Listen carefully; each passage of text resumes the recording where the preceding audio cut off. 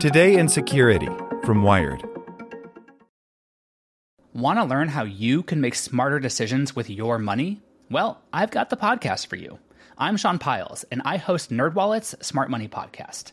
Our show features our team of nerds, personal finance experts in credit cards, banking, investing, and more.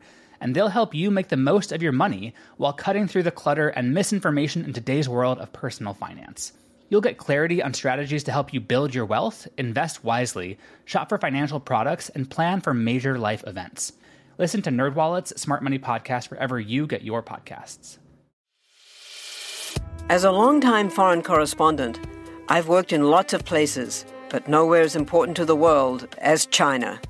I'm Jane Perlez, former Beijing bureau chief for the New York Times.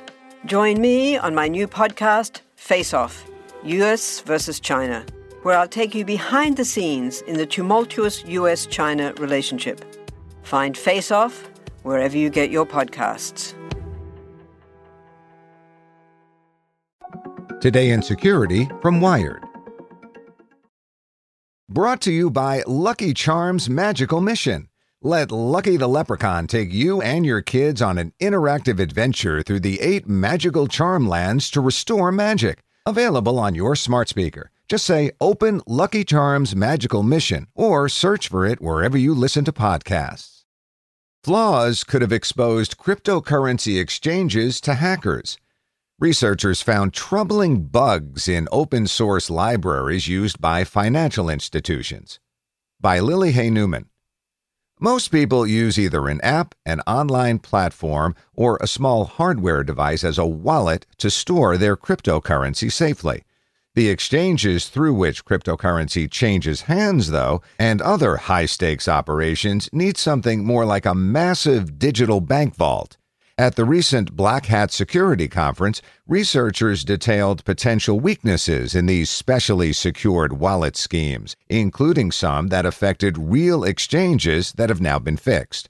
The attacks aren't the digital equivalent of jackhammering a weak point on a safe or blowing up a lock. They're more like opening an old-timey bank vault with 6 keys that all have to turn at the same time. Breaking cryptocurrency private keys into smaller chunks similarly means an attacker has to cobble them together first to steal funds. But unlike distributing physical keys, the cryptographic mechanisms that underlie multi-party key management are complex and difficult to implement correctly. Mistakes could be costly. These organizations are managing a lot of money, so they have quite high privacy and security requirements, says Jean-Philippe Aumesson, co-founder of the cryptocurrency exchange technology firm Taurus Group and vice president at Kudelski Security. They need a way to split the cryptocurrency private keys into different components, different shares, so no party ever knows the full key and there isn't a single point of failure. But we found some flaws in how these schemes are set up that are not just theoretical. They could really have been carried out by a malicious party. For the work, Aumesson, a cryptographer, validated and refined vulnerability discoveries made by Omer Shlomovitz, co-founder of the mobile wallet maker Zengo. The findings break down into 3 categories of attacks. The first would require an insider at a cryptocurrency exchange or other financial institution exploiting a vulnerability in an open-source library produced by a prominent cryptocurrency exchange that the researchers declined to name. The attack takes advantage of a flaw in the library's mechanism for refreshing or rotating keys. In distributed key schemes, you don't want the secret key or its components to stay the same forever, because over time, an attacker could slowly compromise each part and eventually reassemble it. But in the vulnerable library, the refresh mechanism allowed one of the key holders to initiate a refresh and then manipulate the process, so some components of the key actually changed and others stayed the same. While you couldn't merge chunks of an old and new key, an attacker could essentially cause a denial of service, permanently locking the exchange out of its own funds. Most distributed key schemes are set up so only a predetermined majority of the chunks of a key need to be present to authorize transactions. That way, the key isn't lost entirely if one portion is accidentally eliminated or destroyed.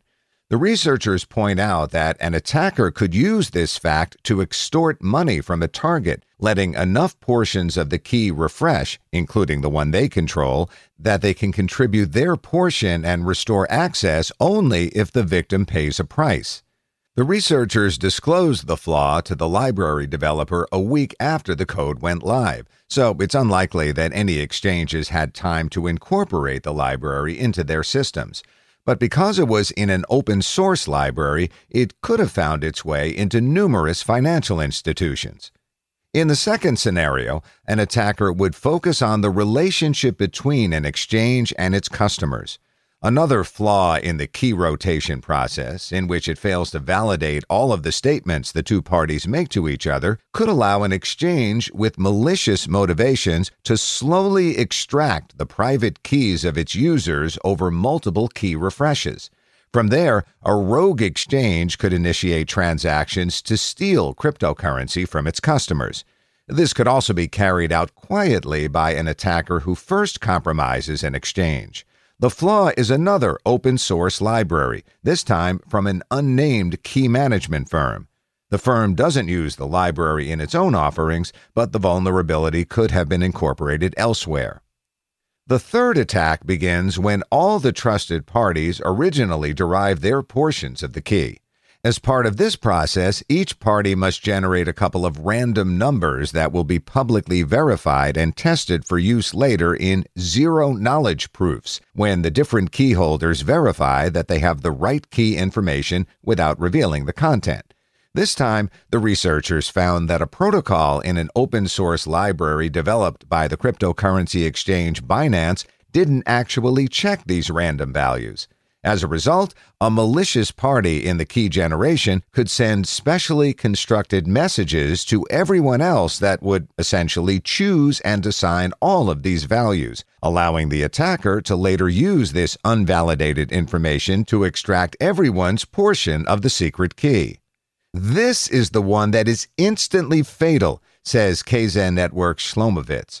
For the attack here, you would craft a specific message, send it at the time of key generation, wait until the first signature, and then you're done. You would have enough information to learn all the other keys. Binance fixed the vulnerability in March and pointed out that it's only present during initial key generation.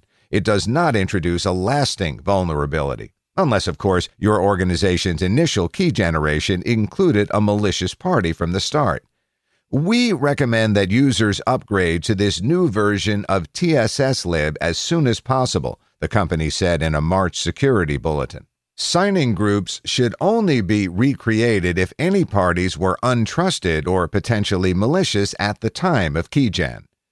The attacks Shlomovitz and Almasson identified would not be trivial for an attacker to carry out. They all involve a somewhat privileged position within an exchange, whether taking control altogether or controlling one portion of a distributed key. Beyond identifying individual vulnerabilities, though, the two say that the goal of the research was to call attention to how easy it is to make mistakes while implementing multi-party distributed keys for cryptocurrency exchanges, and how impactful those mistakes can be when they're in open-source libraries that can proliferate widely. Using distributed key schemes is an important defense against takeover, but the cryptography is complicated enough that the development process can't be taken lightly. It takes a lot of time, a lot of expertise, and everyone makes mistakes, Shlomovitz says. Literally everyone, because it's really hard to do this translation from paper to an actual production system that holds funds. Like what you learned? Subscribe everywhere you listen to podcasts and get more security news at wired.com/security. Want to learn how you can make smarter decisions with your money? Well, I've got the podcast for you. I'm Sean Piles, and I host NerdWallet's Smart Money Podcast. Our show features our team of nerds, personal finance experts in credit cards, banking, investing, and more. And they'll help you make the most of your money while cutting through the clutter and misinformation in today's world of personal finance.